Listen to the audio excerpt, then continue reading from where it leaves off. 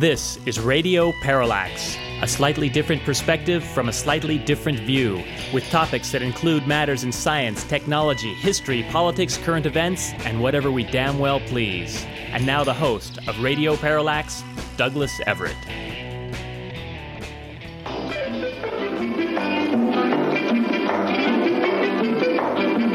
I'm Chiquita Banana, and I've come to say bananas have to ripen in a certain way, and when they're flecked with brown and have a golden hue, bananas taste the best and are the best for you.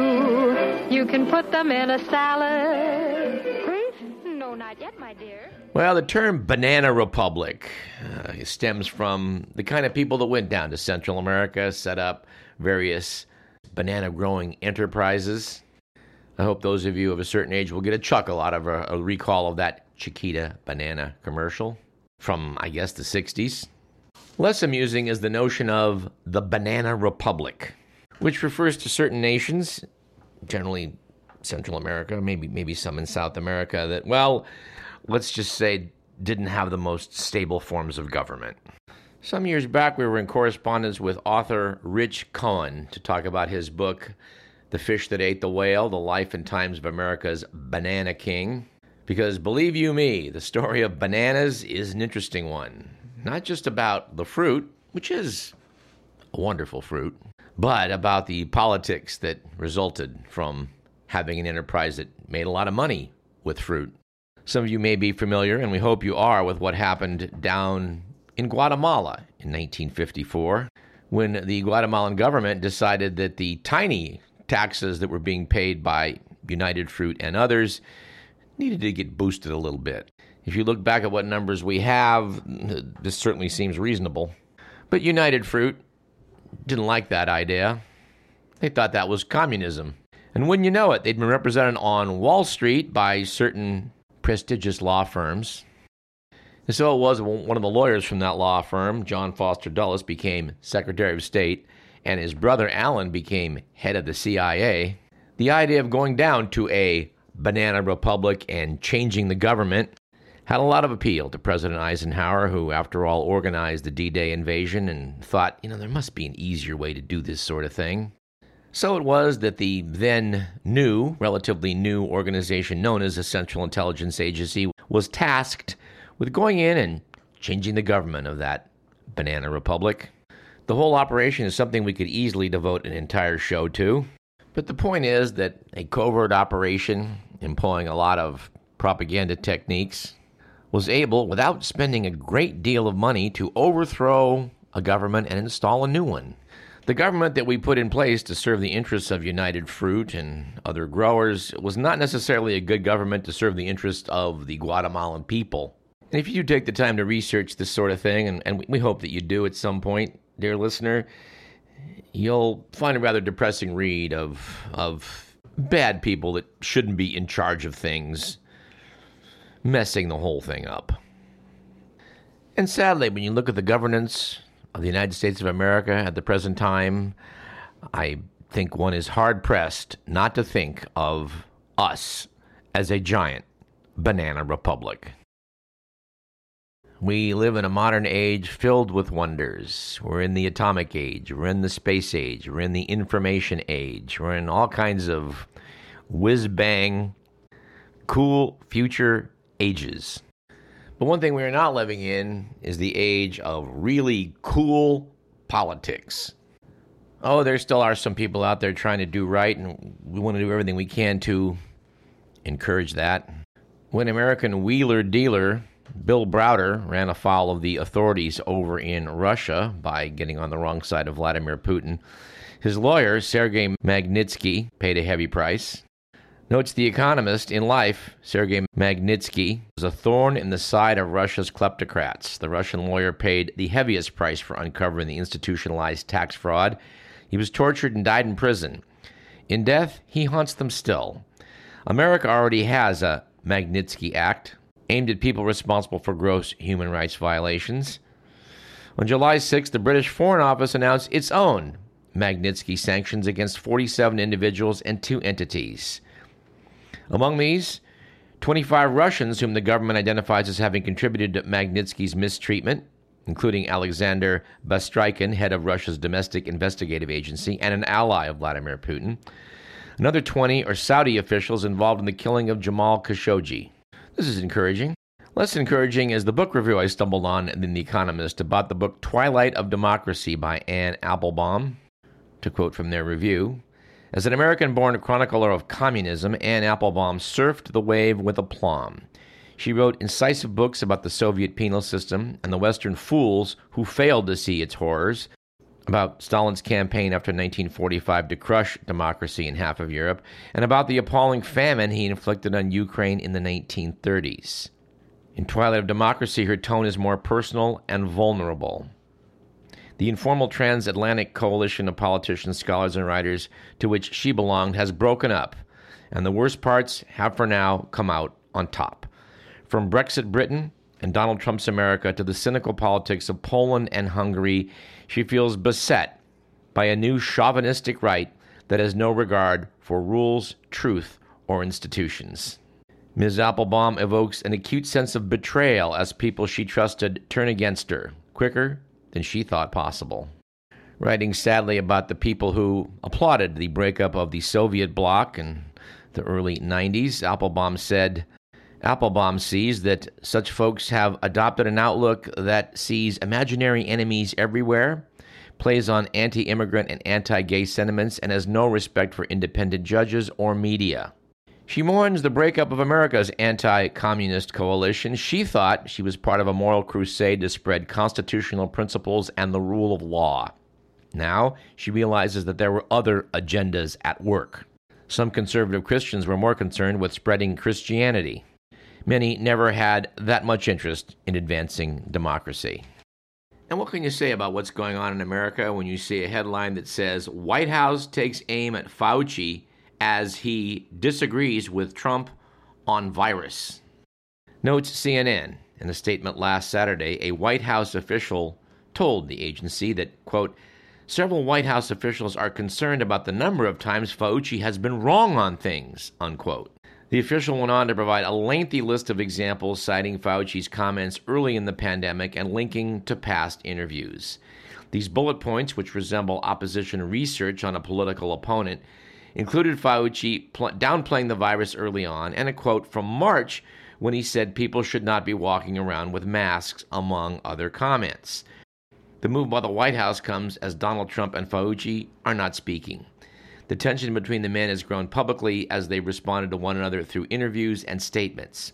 In a recent series of newspaper and radio interviews, Dr. Fauci, who has worked under 6 U.S. presidents from both parties, has at times openly disagreed with Trump, saying, quote, as a country, when you compare us to other countries, I don't think you can say we're doing great. I mean, we're just not. In another interview, Fauci responded to the president's claim that 99% of coronavirus cases in the U.S. were totally harmless, saying he didn't know where the president got the number and suggested Trump's interpretation was, quote, obviously not the case, unquote. So what does Trump do? Goes on national television and says, Dr. Fauci's a nice man, but he's made a lot of mistakes. In recent interviews, he openly questioned the advice he'd received from Fauci at the start of the outbreak. I think we're in a good place. I disagree with him, Trump said in an interview last week when questioned about Fauci's assertion that the U.S. was still knee-deep in the first wave of the pandemic. One senior administration official told CNN that some officials within the White House do not trust Fauci. According to the sources, these officials think Fauci doesn't have the best interest of the president, because after all, that should be his primary concern, right? The best interest of the president? Kathleen Sebelius, who served as Secretary of Health and Human Services under Barack Obama, told CNN that efforts to discredit Fauci and other scientists are potentially very, very dangerous as the U.S. and other countries work toward a coronavirus vaccine. We predicted on this program some time ago that if the president was determined to pretend that this virus is no big deal and it's just going to go away, which we would emphasize is exactly what he's doing, he's doubling down on that assertion, we predicted that that would dictate a propaganda campaign from the federal government and from states allied with Trump to downplay what is actually going on. We're not big fans of Twitter on this program. We think that's a sort of a diabolical way for people to communicate, although we would cite a prominent devil out there who does rely upon it. But here's a tweet from April 8th. We cannot resist quoting. This comes from Jay Rosen, described as a press critic. He said on that date, "The battle to keep Americans from understanding what went on January to April is going to be one of the biggest propaganda and freedom of information fights in modern U.S. history. So much is public that the manufacture of confusion will have to be massive." We were saying something similar about that time. I hope we said it as forcefully. Let's go to a piece from WashingtonPost.com from a few days ago. It's an opinion piece saying, "Stop saying Trump is in denial. The truth is much worse," from Greg Sargent. I don't know much about Mr. Sargent, but he certainly doesn't pull his punches. He started the article off as follows. To paraphrase George Orwell, when it comes to President Trump's bottomless malevolence and depravity, accurately describing what's right in front of our noses is a constant struggle. And a perfect example of this is the ubiquitous claim that Trump is, quote, in denial, unquote, about coronavirus. With Trump now launching a campaign to get schools reopened, versions of this are everywhere. The new push shows Trump as, quote, learn nothing, unquote, about the perils of reopening society too quickly. Proclaims one health expert, Trump is lost in magical thinking, basically in denial, insists one Democratic governor. Trump is incapable of grasping that people are dying, frets one advocate for educators. But, notes Greg Sargent, the problem really is that Trump is incapable of learning. But, asked Greg Sargent, is the problem really that Trump is incapable of learning, or that he's deceiving himself, or he's closed his eyes to reality? The preponderance of evidence points to something far worse. Trump has been widely and repeatedly informed by his own and other experts for many months that his failure to take coronavirus more seriously could have utterly catastrophic consequences, that it could result in widespread suffering and needless death.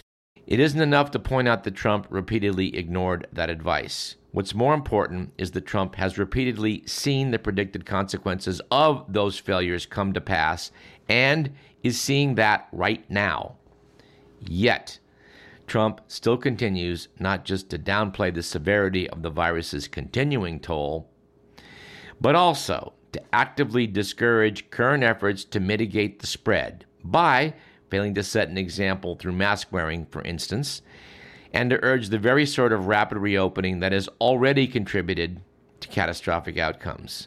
The carnage is mounting once again. Total cases just hit 3 million. Well, this article is a few days old. In the last 8 days, we're now pushing 3.5 million. It might be kept in mind that adding 500,000 people took only 8 days, whereas in the U.S., we went from basically 100 cases to the first 500,000 over 37 days. So yes, things are accelerating. The national rolling average of 50,000 new daily cases is far outpacing June. And when Dr. Fauci said a few days back that 100,000 a day new cases was probably in the cards, well, he was right. Between July 10th and 11th, we added 72,000 cases, for example. Notes Greg Sargent, there's no doubt that the decision to reopen rapidly in many states, which Trump urged, has played some kind of important role in the current surges. As a former Baltimore health commissioner noted, the key is we did not have to be here right now. Yet, notes Sargent, Trump has shown zero signs of even trying to grapple with the cause and effect behind these new circumstances. Instead, he continues to lie about them, falsely claiming we have the lowest mortality rate in the world, falsely claiming that 99% of cases are totally harmless, and absurdly claiming that the virus will, quote, unquote, disappear. Can this really be described as being in denial? Under the paragraph heading, we know why Trump is doing this, Sargent goes on. Trump was privately warned in January by his Health and Human Services Secretary that a pandemic was coming. He dismissed this as alarmist, then largely refused to act for weeks, only to see coronavirus rampage out of control here as a result. The experts loudly warned in April that a rapid reopening could prove disastrous. Trump urged it anyway, and we're now learning that the experts were right. We know why Trump did these things. He feared the publicity taking coronavirus too seriously would spook the markets, which he sees as crucial to his re-election. His allies frankly admitted reopenings would fuel the impression of rapid rebound, helping his re-election, or so they thought. In those cases, Trump made an active choice to prioritize his own perceived personal needs over what experts, including his own, recommended as in the best interest of the country. He has now seen them proved right twice. And to backtrack a moment to the previous piece, which was by Kristen Holmes in CNN, one senior administration official told the agency that some officials within the White House do not trust Fauci. According to the source, those officials think Fauci doesn't have the best interest of the president. No, it appears he's trying to treat this as an epidemic, not a PR problem. And he's not willing to back Trump's alternate reality. Notes the op-ed piece, it is a certainty that Trump will continue falsely claiming that vote by mail is subject to massive fraud to make it politically harder for local officials to scale it up. We know why Trump does this. He's told us himself. He fears vote by mail makes it more likely Republicans will lose the election, meaning that he will lose the election. Once we dispense with the idea that Trump remains in denial, we're left with few interpretations. The most charitable is that Trump continues to have a principled disagreement with experts over these matters.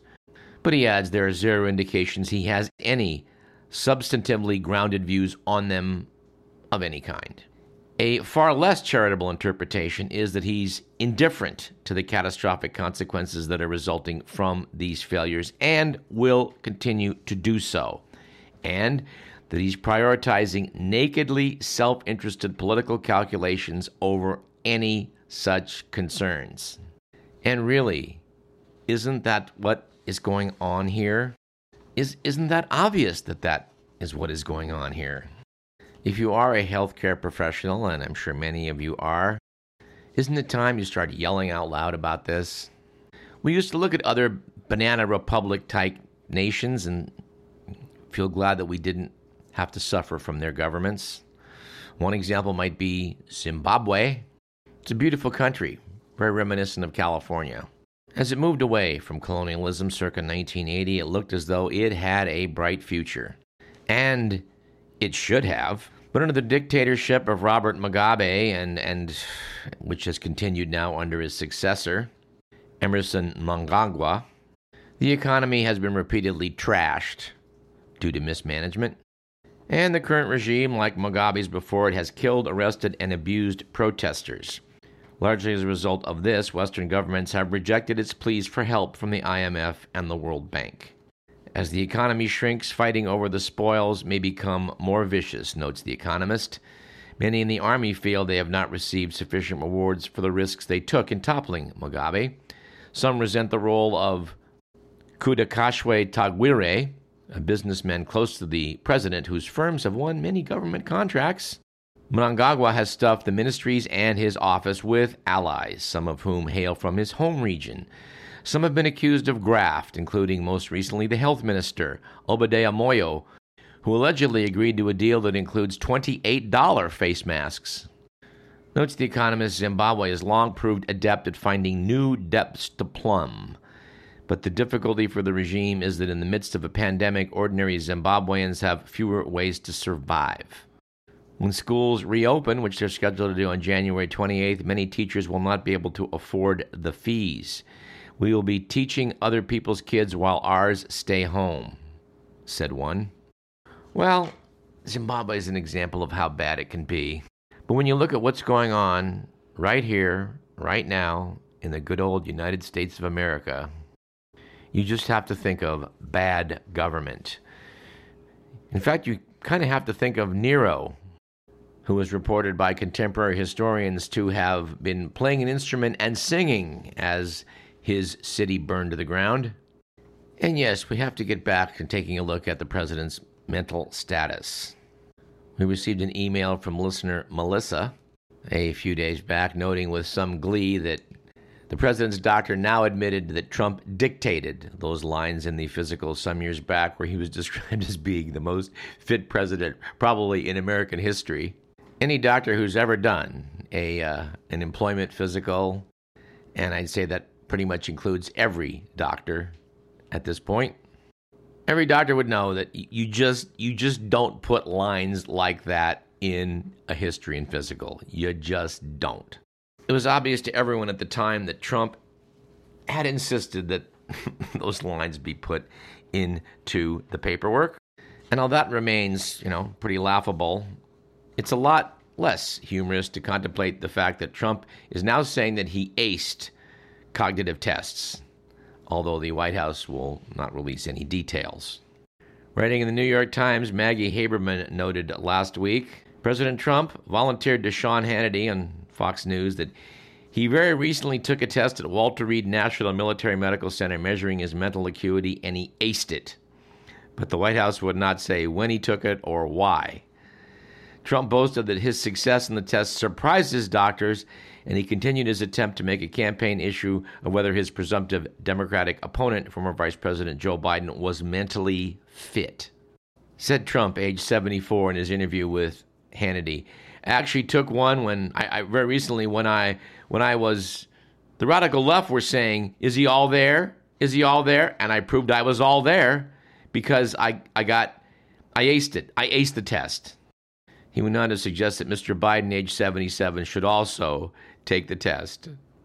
Said Trump, he should take the same exact test, a very standard test I took at Walter Reed in front of the doctors. And they were very surprised. They said, that's an unbelievable thing. Rarely does anyone do what you just did.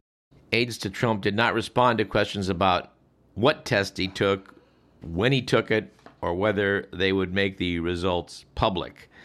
Over the years, the president has repeatedly faced questions about his own health, including why he made a mysterious visit to Walter Reed in November 2019 that White House officials later claimed was to get the jump on his annual physical. I mean, I'm sorry, you just have to read stuff like this and think of Zimbabwe or Guatemala. Mr. McMillan points out that, people over the age of 3 perhaps would have some doubts about some of this. Well, I know that's an exaggeration. I'd say more like 7, Mr. McMillan. But what continues to amaze me is the number of people that will believe some of the most amazing things. I talked to many friends about this, and they shake their head. They say, I was talking to my dad, who's a smart guy, and yet he's openingly question whether this whole corona thing isn't largely a hoax. It's going to all go away on Election Day. A surprising number of people seem pretty impervious to facts and logic when it comes to Donald Trump. They like him. They believe in him. They like who he attacks. They think he is speaking for them. It is indeed a puzzling phenomenon. We certainly can't profess to having a clear explanation for a lot of it. And a lot of what's said about this, about Trump's appeal and how he won in 2016 and all that, a lot of this is somewhat questionable. And to take a look at a little bit of that in our second segment today, we're going to speak with someone who spent some time poring over the numbers and doing some analysis. That would be researcher Pat Spear. Truth is, there's a lot of folklore that's being woven into the narrative today. And we think the antidote to folklore is getting some straight information from some people that know what they're talking about. Let's do a little bit of that right now, shall we? A little over 3 months ago, we read extensively from the Wired magazine interview with Larry Brilliant, the distinguished epidemiologist who aided in the eradication of smallpox and who for years has been warning the world of a pandemic that looks very much like the one we now have. The response to that article was reportedly tremendous. It was the second most read story in the history of Wired, and now we have a sequel. Wired said, "We talked 100 days ago. What is different about the pandemic now?" Said Brilliant, 100 days ago, we really didn't understand the pathophysiology, the way the virus and the human body interact, the illness as opposed to the epidemic. The unexpected thing that it's doing are not epidemiological, they're virological. In March, we were just beginning to see those horrific CT scans or x-rays of people with acute respiratory distress syndrome. where they had these big circles of holes in their lungs, and we were thinking this is pretty much a respiratory disease. Since then, we've learned the virus attacks almost every organ in the body. Wired asked, it seems like the longer it goes, the less we know about it. Every week something new comes up that contradicts what we thought we already knew. Said Larry Brilliant, no. You know a lot more about it now than you did 3 months ago. Yes, there are absolutely more questions today than there were 100 days ago. But part of that is because we're getting more sophisticated in our ability to ask questions. 3 months ago, we had only a couple hundred cases of this virus. We now have over 11 million cases and 500,000 deaths globally. The virus has been speeding along at exponential speed, but so has science. So now we can begin to understand that this virus attacks the circulatory system, it attacks the vascular nervous system, it attacks the respiratory system, it attacks our ability to bring in oxygen. That's why people can go to the hospital and be on their phone, not in any respiratory distress, but have oxygen saturation in the 50s. In the old days, we think of that as near death.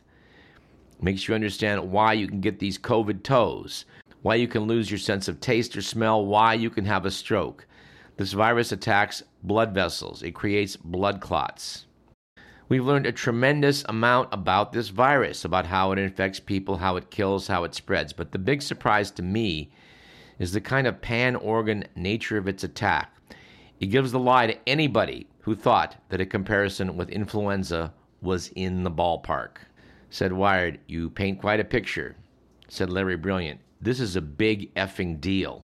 Adding, this is the worst pandemic in our lifetime, and it is the first time we have had a pandemic in the United States in which we have had such a total, abysmal failure of our federal government.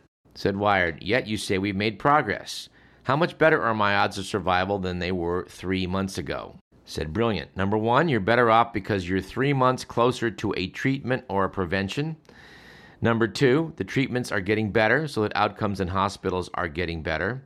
We already have convalescent plasma with antibodies from recovered COVID-19 patients that's doing an amazing job. And number three, depending on where you live, by flattening the curve, it is far less likely you would have died in a corridor in a hospital because there was no room in an ICU and there was no oxygen to give you. But he did add, I think now almost 100% of all CU beds in Phoenix are full. Wired. So it's not a second wave, but still the first one? Brilliant. If you look at the case number graph from Arizona or Florida, you will see a vertical line for an epidemic graph. And it is because of the cavalier way in which those states dealt with this pandemic. Wired. So all that work we did to flatten the curve was squandered? Brilliant. It was absolutely not used as effectively as it should have been. To this day, we do not have a federal pandemic plan. It's worth pausing a moment and reading this interview and just think about that. To this day, we do not have a federal pandemic plan. There's a lot of talk about what we're going to do here, what we're going to do there, but there really is no central plan. Brilliant goes on to speculate what's going to happen when we start getting effective vaccines and how there should be better coordination among nations, to which Wired said, you would hope. Referring to this planning, Brilliant said, well, it has happened, absent one player, the United States of America. We were not in those meetings. Wired, because we pulled out of the WHO? Brilliant. We haven't pulled out of the World Health Organization. It's not even clear how you pull out of the World Health Organization. Distancing ourselves is probably a better word. Just makes us look like clowns. WHO is stronger than ever. The rest of the world has rallied to its side. The Trump administration was not in the meetings where WHO was raising $8 to $12 billion just to help plan for the vaccination program. America's money has been replaced by other countries donating it. To which he adds, and with it will come the inevitable soft power that comes with funding.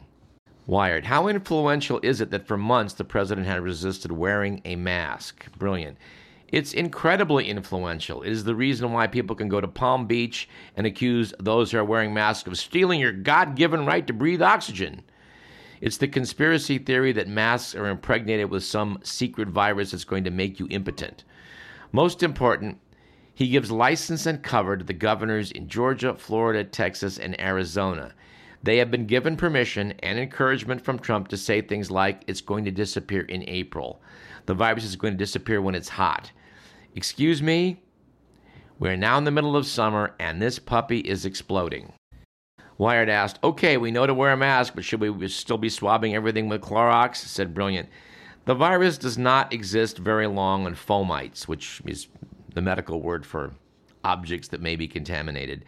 I mean, you're talking about a very small percentage of cases that are caused by a pencil, a toilet seat.